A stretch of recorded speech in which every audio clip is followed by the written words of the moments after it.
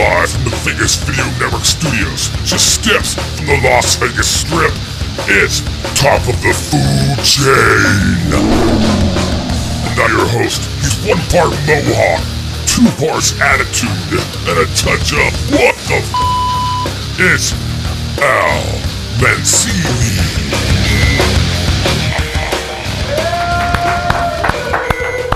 Yeah, Brandy's not clapping. Thanks, Brandy. Well, that really just, the whole show is going to be off now. But anyway, hey, welcome to Top of the Food Chain. I am your host, Al Mancini, and watching last week's show, I kind of thought, I am the liquid nitrogen of the food critique world. I am flashy as hell. I'm cooler than just about anything else out there. And if you ask a lot of people, my career is going to go up in a puff of smoke very quickly. But anyway, welcome to Top of the Food Chain on the Vegas Video Network, the home of all your great Las Vegas webcasting, podcasting, all that interweb stuff that the kids are talking about these days. You can find tons and tons of programming on the Vegas Video Network at vegasvideonetwork.com. All of our stuff is over at YouTube. We are on Roku. We are on iTunes, audio and video versions you can download. You listen to us every week at KSHP 1400 AM. Every Friday night, all of our programming just streamed one after another. You don't get to see the smoke and the mirrors, but you do get to hear all the pertinent facts, as they say in the business. And also, my website is almancini.net. You can find all of the old programs, plus a bunch of other stuff that I'm doing at almancini.net. And follow me on Twitter, AlManciniVegas. In the meantime, if you have a question for a future show, you're going to want to email that to me at food@vegasvideonetwork.com. If you have a question right now and you're watching live, especially my friends on Livestream, I understand we got a lot of people at Livestream watching today. So if you are at Livestream, go on and log in. We've got a chat room happening, and we love to take your questions. You ever wanted to know anything at all about champagne and sparkling wine? We're going to have an expert here, Ken Shea, to teach you anything you ever needed to know about that in just a few minutes. And what do we have? If you're listening on the radio and you want to call in a question for a future show, that is toll-free. You will not have a toll. Does toll-free even matter anymore when everybody's got unlimited calling? But it still is toll-free. It's 866-966-4599, and we will get to those questions in future shows. In the meantime, my buddy Scott, actually before we get to Scott, we got to talk about our sponsor. I'm so thrilled. We've got a new sponsor for the show. This is the second week. This is my friend Chris Herron over at Bread and Butter in Henderson. This is an incredible shop. I mean, you know, I love this show because I would only allow sponsors who I really, really like what they're doing over there. Chris is a former pastry chef from Bouchon. He now has this incredible kind of little neighborhood place just outside of Anthem on Eastern Avenue. Great sandwiches, great pastries, just incredible. Seriously, if you are you're looking for any kind of cookies, cakes, things like that for the holiday season, check out Bread and Butter. I was just looking at his Facebook page today. He was making a brownie tree for somebody. I mean, just great stuff. So Bread and Butter, Chris and everybody at Bread and Butter, keep up the good work, and thanks a lot for sponsoring the show. And now we'll get to the second most important person of the show, Mr. Scott. How are you?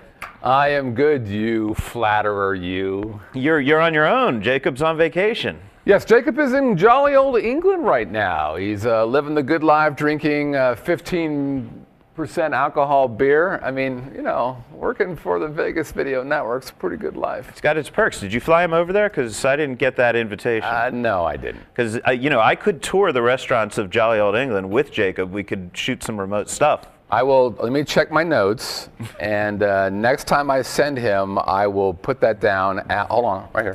Al wants to go to England. .com. .com. I'm going to start a website for that. We'll see how much of a response we get. So Scott, everything going well though? And I know you're busy working all the controls over there. You do have a little help, but I know you're missing Jacob. So I don't want to get too into this with you. But how's everything been this week? It's lonely. Yes. I miss my Jacob. And Melissa's not a little under the weather, so you've got no love going on. Oh, I get a little love. Okay, I hope Melissa's not watching. I think you know what I'm saying. well, speaking of a little love. That was pathetic, by the way. I apologize to everybody watching. I've got a story that I can't break quite this week, but you know, there are two human two things in human nature everybody needs, and that's good love and good food. And hopefully by the time we're back after the new year, I'm going to go to a meeting right now over at one of my favorite restaurants, and we will be doing a porn star brunch during AVN week. I will be hosting it with some of my favorite ladies of porn. So guys, look forward to that. I'm going to have an announcement on that. That's what I spent my week trying to accomplish, Scott. You need to get a real job. That's all there is to it.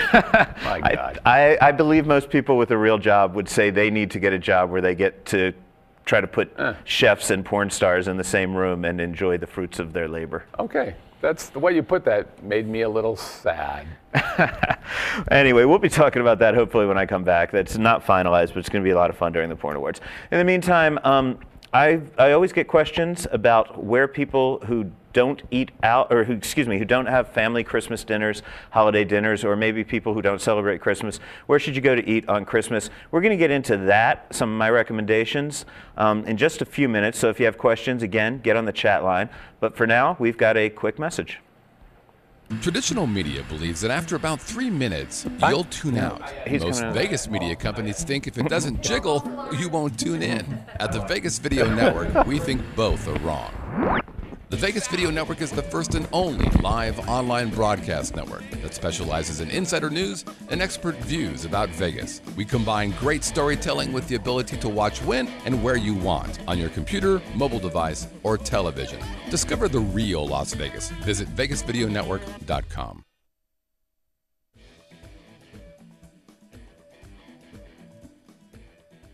And we're back on top of the food chain at the Vegas Video Network. I'm your host, Al Mancini, and by golly, it is almost Christmas time. Ho, ho, ho. No, that goes ho, ho, ho's. That was my porn star story before. We're out of the ho, ho, ho's story.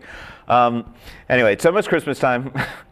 I know a lot of, Vegas is a town where a lot of people are transient. I mean, not transient, but a lot of people are from somewhere else. You move here from another place, and you may not always get home to the family every holiday. And for somebody who's a foodie like myself, finding a really good place to have Christmas dinner is important if you're going to go out to dinner and you want something. For me, I like things that are seasonal. Christmas isn't quite like Thanksgiving where you have to have the turkey or you have to have the ham. A lot of things really say Christmas to me, but of course turkey and ham always work. Game meats, I love wild boar. If you could do it, venison. Eating Rudolph the Red-Nosed Reindeer on Christmas is always fun. Anything like that. A lot of squash, winter flavors. That's what I'm looking for in a good Christmas dinner. So this year, I put together on my website a list of about 20 Christmas menus. Because by the way, you should worry, a lot of restaurants, you're going to want to call ahead and make sure they're open. In Vegas, most places will be open, but they're not always going to have their regular menus. For me, that's a very cool thing because you get something you don't get the rest of the year. But you want to know what they have. I put about 20 of what I think are some of the coolest menus in every price range, every type of food together on my website.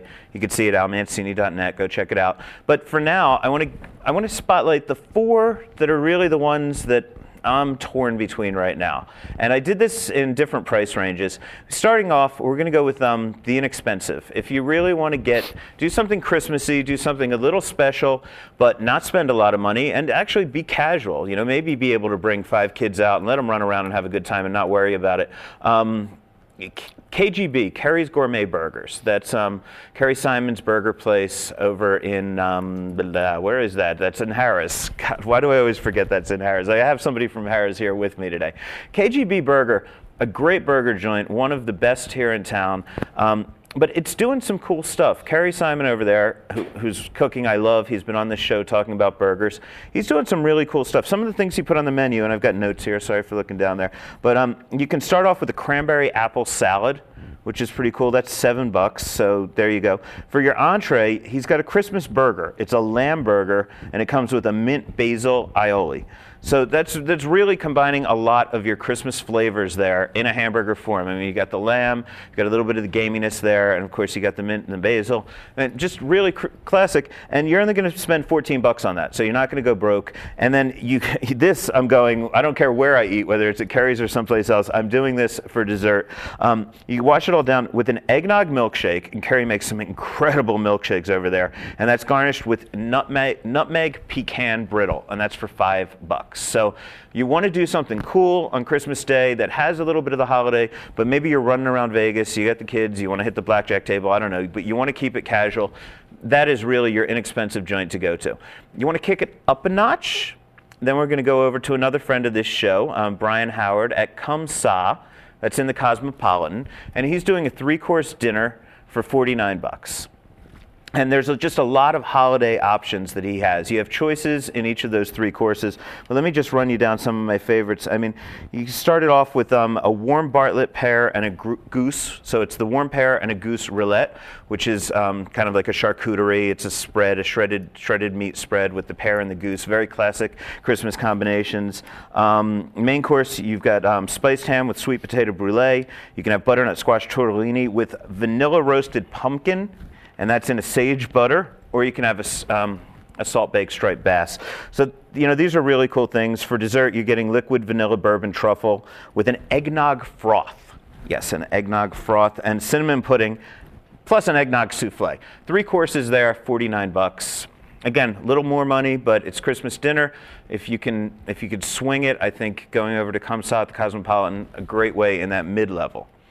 Now, if you really want to pull out all the stops. I mean, I've got dinners here in town that are as much as $350, but this one is an expensive dinner that I think is a great deal. It's at Valentino, generally an Italian restaurant, but a high-end Italian restaurant over in the Venetian, and they are doing 5 courses for 85 bucks. And I mean, I'm just going to run down what you're getting there. And this is Christmas Eve and Christmas Day. It's available both days at Valentino. It starts with probably the least Christmassy thing on the menu. It's an octopus carpaccio with what am I thinking here? With sea urchin dressing.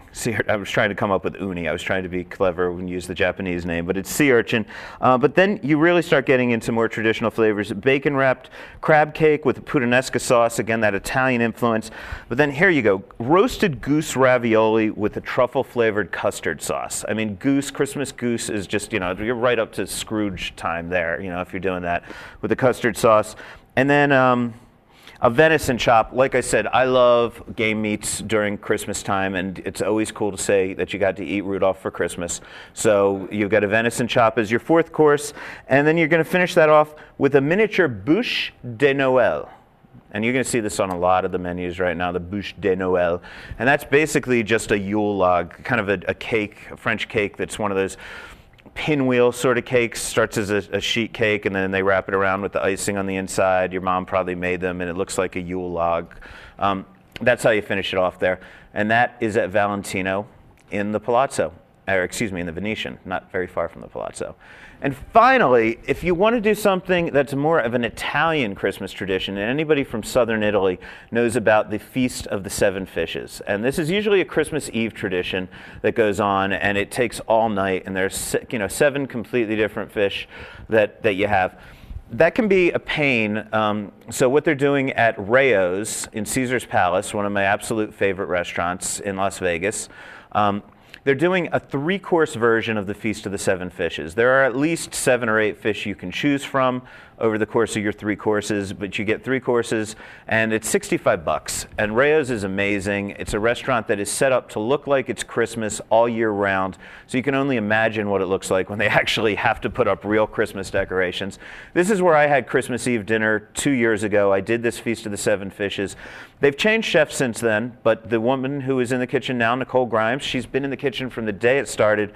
She assisted the former chef when the former chef took these 7 fishes on Bobby Flay and kicked Bobby's ass. So that's the kind of tradition they have at Rao's for doing Feast of the 7 Fishes. They took down Bobby Flay. Again, slight change in chefs, but you're still in incredible hands over there. I love Rao's, and any one of these places I would be thrilled to personally go for Christmas dinner. We've got them in all price ranges, a little bit of something for everything, depending on how snobby you want to be, how much you want to dress up. If you want more choices, again, I've picked out another 15 or so of really, what I believe to be really, really good choices, and you can find them all at almancini.net. I don't care where you go. I hope you're with family. If you're not with family, I hope you go out and have a really good time with someone you love or someone you lust after, or, I don't know, get a hooker if you don't have anybody else. But have a great Christmas dinner. We're going to be back and talk more about celebrating with a little bit of champagne and sparkling wine in just a minute. Oh, hello there. My name is Brandon Gooch Hahn, host of Awkward Silence 2.1. And when I'm not living vicariously through Chris Phillips, I'm on VegasVideoNetwork.com.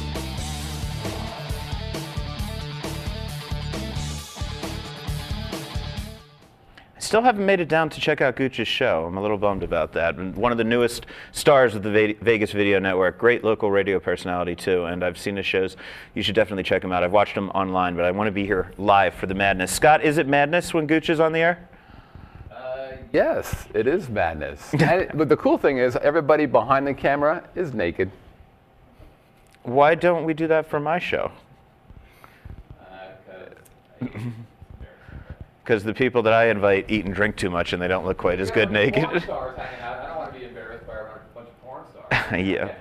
I'll bring the porn stars down maybe for the show that week. I still want to stay married. Anyway, welcome back, top of the food chain on the Vegas Video Network. I am joined today by Ken Shea, who I just met a week or so ago. Ken, how are you? Doing great, Al. Doing great. Thanks so much for coming down to talk, man. Thanks for having me on.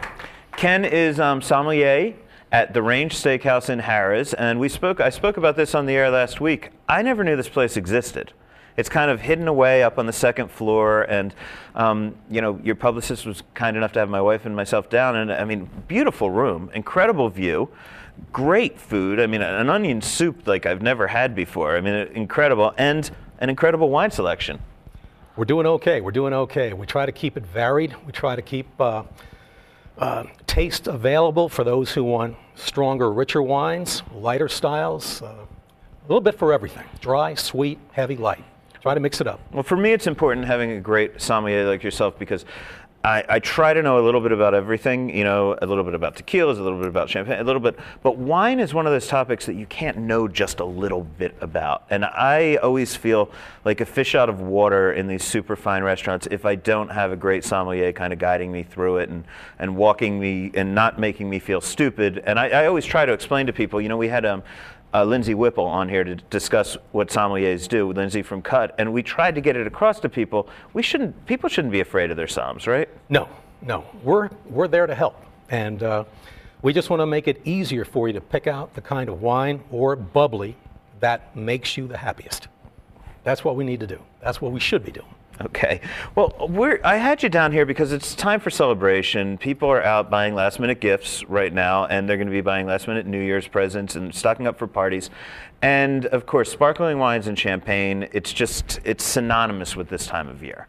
Probably more is sold this time of year than, you know, in these 3 weeks than in, you know, the other 49 weeks combined. Did I do the math right on how many weeks there are in a year? Hey, close enough, yeah. Close enough, my friend, yes. 49, 352, yeah, I got that one. So anyway, I want to start with the simplest question, because I always find the simplest questions are the ones that people go, wow, oh, how did I not know that? But it's such an easy answer, and yet it'll still intimidate, I don't know, half the people out there. What's the difference between a champagne and a sparkling wine? A couple of factors involved.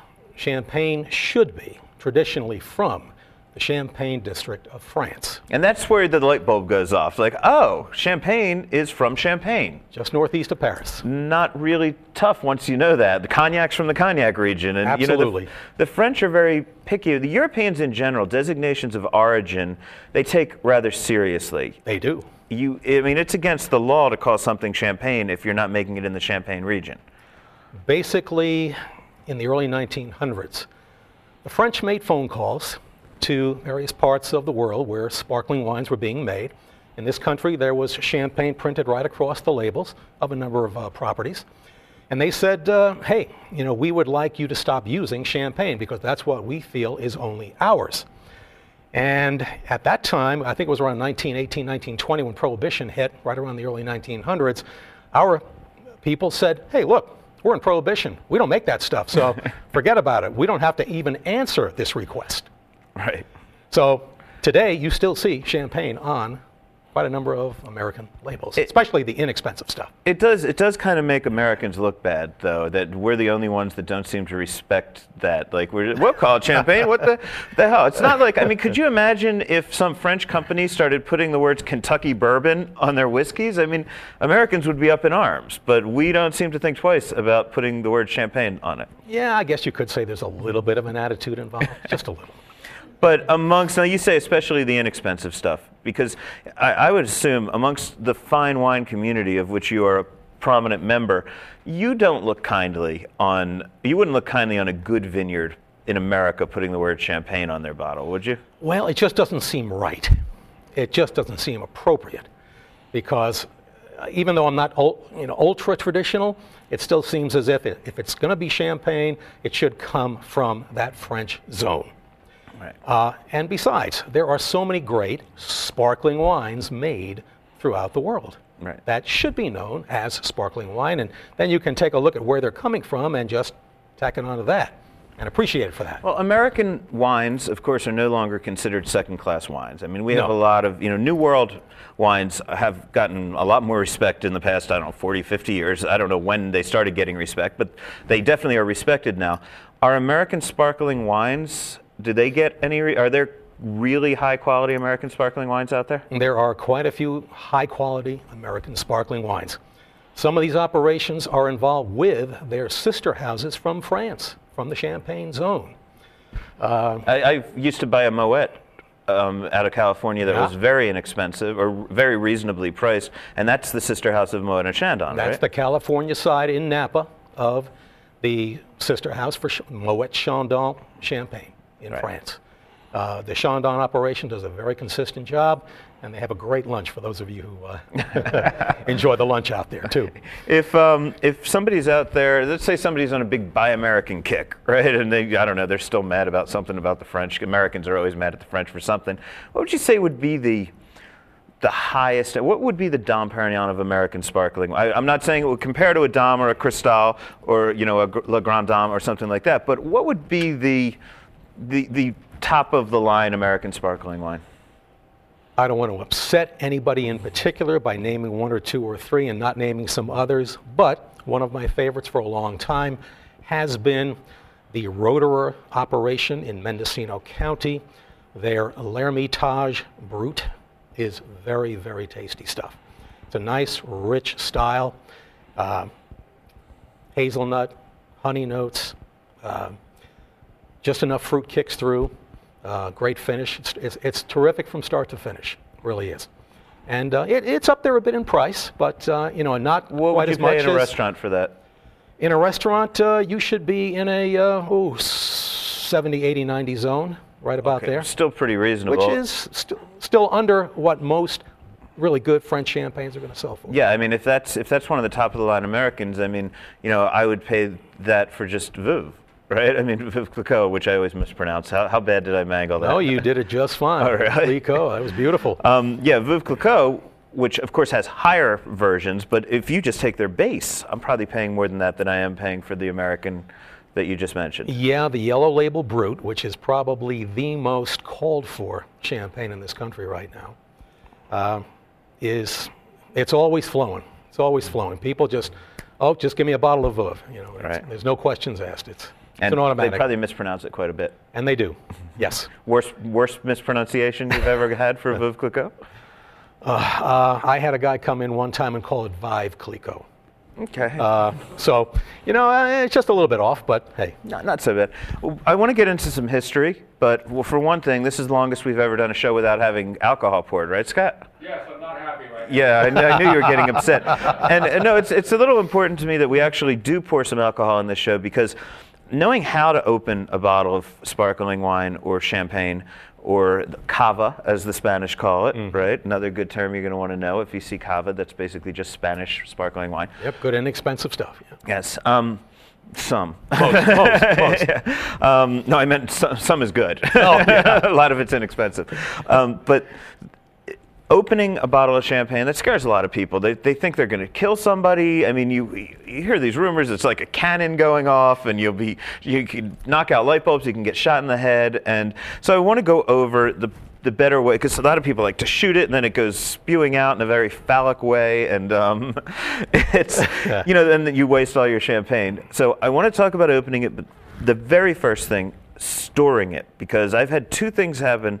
The most recent, my brother, who doesn't drink, had everybody up to his suite at the Cosmopolitan for Thanksgiving dinner, and he had picked up some bottles of halfway decent, I think champagne actually, and it was warm because he went to Lee's or something to get it, and it was rolling around in the car. It was rolling around in the car, and then he decided to throw it into the little freezer section because he thought that would chill it. And of course, when it popped, there was nothing left to drink because everything was all over the ceiling, all over the Vegas Strip, because we were out on the balcony. So, best way to store it so that you don't have that problem. Most people don't store champagne for that long. It's usually bought for an almost upfront, immediate occasion. If you want to hold it for a good while, just try and keep it at a nice steady 60 degrees, like you would do with red wines, like you would do with white wines. What if you buy it warm off the shelf and you want to be able to drink it that day? How do you chill it? If I may say, try not to buy it off of a shelf that might be in somebody's front window where the sun's been shining in from time to time. Doesn't help it at all. No. But put it in a refrigerator for at least an hour and a half. I would generally go at least 3 hours, depending on how much you have in your refrigerator. It might take a little bit longer, a little bit less time for it to chill. And don't do the freezer thing. But yeah, try to avoid the freezer. I know some people who store their bubblies in their refrigerator for months and months and months, if not longer. And as the cork, the stopper stays in the bottle for all that amount of time, they shrink. And then you have bubbles escaping as that cork shrinks. Right. So you don't want to keep them in the refrigerator too long if you can help it. Okay? And that's why I guess you generally would you store it on its side so that the cork stays wet and doesn't shrink as much, right? That's Does fine. That help, that's no? fine. I've stored them on the side. I've stored them standing up. But I always just lie them on their side for a little bit at a time and then put them back standing up so that the corks do stay moist. Okay, so could you demonstrate how the proper way, because this is harder than opening a condom wrapper when you're in a hurry. I mean, getting into this stuff when you want to drink. I mean, these things are pretty hardcore. Well, you just have to be mildly careful. And I'll grab a bottle here. Hopefully I'm not losing the camera. But, let's see what we got here. Chardonnay Taillé Champagne out of France. I'll stand here if that's okay for the camera. Actually, let's go ahead and sit down. Sit down, okay. I'm sure my boss at work, J.P. Teresi, would not be happy if I was sitting down opening a bottle in front of a guest, but this is quite fine for here. This is fine for us. Basically, what you're going to do is you will slide your thumb around where the pin is. You'll pull off the wrapper, although you don't really have to do that, but it looks cleaner this way. Right. Put your forefinger on top of that cork. Hold it like this. And now you have if I was at a table, I'd be having the label face the guest. And you have this twisted metal, which is really just to prevent these bottles from popping. Exactly. Right? And the reason they've got to have these on there is because there is about 6 atmospheres of pressure inside this bottle. That's about the amount of pressure that you've got in a truck tire. So if you pop that truck tire, you're going to, boy, it's going to be heavy duty. Okay. Unscrew it. It's usually about 6 turns. There we go. Loosen it up a little bit. Hold it from the bottom, keeping your finger up on the top. And very slowly, you'll feel right away once that wire releases what the pressure's. Don't even have to turn it much. It's already forcing itself out. So you don't want to hear that pop that everyone's so excited about. Unless you just won the Super Bowl or something, there's no reason to shoot champagne off like that. I kind of enjoy a little bit of the pop, but I used to work with a Turkish maitre d' many, many years ago who just didn't want to hear it. Sounded like a gun going off in a room, even though I kept it down to about a 3 on a 10 scale. Right, but the more of that pop, the more you're going to have the champagne spill out, right? Yeah. Generally speaking, that can happen sometimes. Yeah. But with this one here, there was a lot of pressure in it, so the cork was forcing itself up on its own. So normally I would have been turning it, rotating it this way until the cork loosened up and pulled itself up.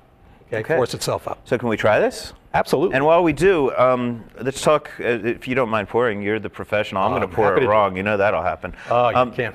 But so we're using wine glasses here. We don't have any flutes, and we don't have those thin champagne-y kind of glasses that people are, or not thin, excuse me, those flat, short champagne-y glasses. Nobody seems to use them anymore, the short little ones. The saucers. Like the saucers, the yeah. Saucers. The saucers that are supposed to be the shape of Marie Antoinette's breast, I was once told. Quite true. But we don't use them anymore. We use flutes for the most part now? Most everybody wants to use the flutes because they love to see the bubbles streaming up the side of the glass. Bubbles, merriment. It's a sign of joy and happiness, I guess, for many people. How about taste-wise? What kind of glass works best to make it taste? I love it in a slightly more rounded glass. Like this, possibly just a touch smaller, but this is a great glass to do it because I love to swirl them. So it's okay to swirl champagne? Oh, yeah, just like I would do with wine. You know, it'll give you the beautiful aroma. You'll see what's going on in there. And that's it, because you can get your nose into a glass. You can get your nose into make it this a little simple. bit. I can get my big old nose into this. I can't get my nose into a flute. Those things are skinny, so you don't get any nose off of it in a flute. No way that's going to happen. Well, cheers. Absolutely. Happy holidays, Al. Thank you. Wow, that's good. Boy, that's got Chardonnay Taillé is medium plus, sort of bubbly on the richness scale. And it's got that nice biscuity, almost honey-like aroma and flavor with a nuttiness coming through as well. And what would a bottle like that cost somebody? Nice dryness. Either in a Lee's or in a good restaurant? It should be in and around $50. In a Lee's, like in a retail store? In and around 50 or so. Yeah. Okay. Absolutely. Nice, and then you get to call it Champagne because it is from the Champagne region of France. Absolutely. And for those who are curious about little tidbits of information, especially for the ladies out there, it was Benjamin Franklin back in the 1700s who did state, champagne is the only liquor a lady can drink and still remain a lady. So, and yet interestingly enough, they said he knew a lot about the ladies. And interestingly enough, the porn stars that I hang out with love to drink champagne, so they are true ladies. So, and Marilyn, I just had to go with that, Scott. I just know you enjoy hearing about them so much. Legend has it that Marilyn Monroe used to take baths in 350 bottles of champagne. I have heard those stories, and I'm just curious what the bubbles did for her. Well. I mean, who needs a jacuzzi, really? You know, better than a jacuzzi, right? Could you give me give everyone, please, a little history on champagne and how it works, where these bubbles come from, so to speak? Champagne goes through a double fermentation.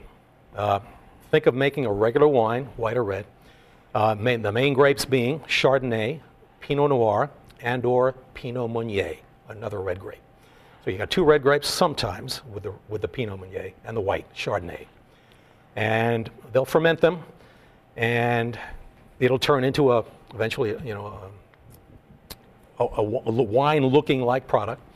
And then the fluid will be injected a second time, placed in a bottle after their initial fermentation, placed in a bottle with another kick of sugar and yeast, which will then re-ferment because it takes yeast and sugar to create that fermentation.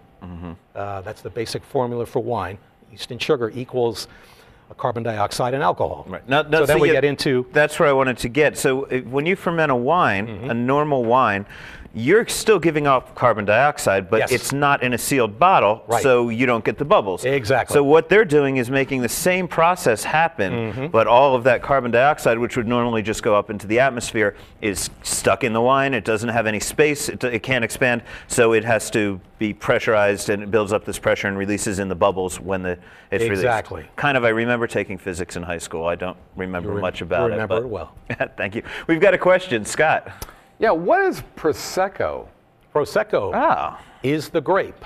Prosecco is a dry sparkling wine from either the Veneto in northeastern Italy or Friuli.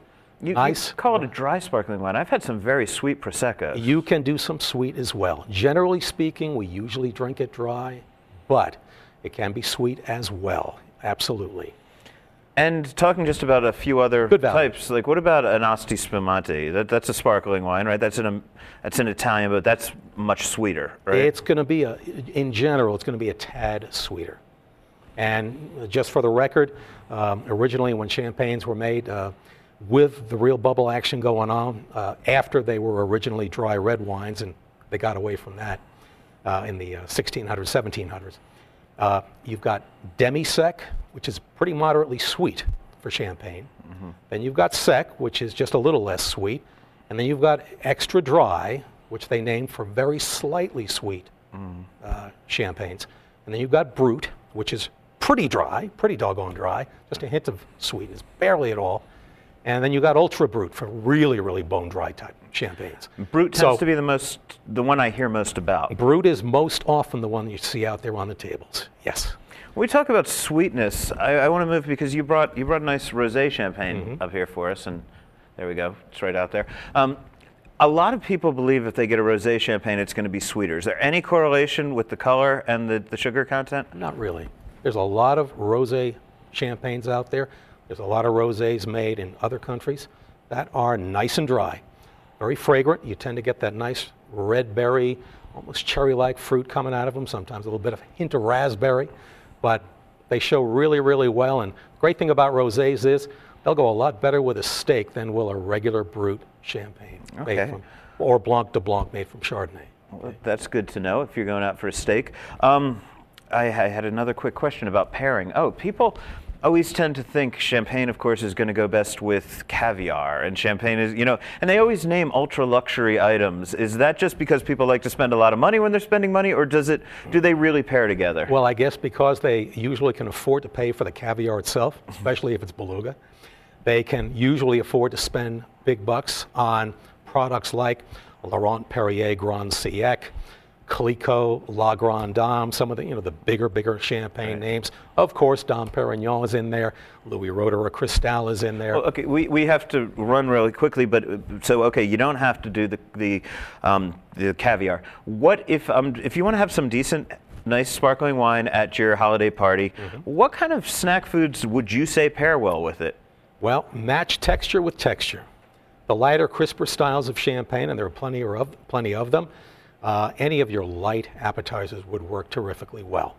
The slightly richer champagnes would work great with chicken, with white wine sauces, say a morel mushroom sauce, anything like that. Okay, well, that sounds good. I hope everyone out there is going to get some nice sparkling wine and/or champagne in your Christmas stocking this year. Or in any kind of stocking. Just stick it in a stocking. It doesn't have to be a Christmas stocking.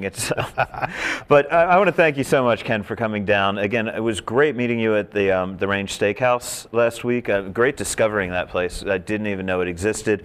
You gave us some wonderful wines. I think you did nice Shiraz for me, actually. And it was great. So thank you so very much for coming down. I wish you a Merry Christmas and a Happy New Year.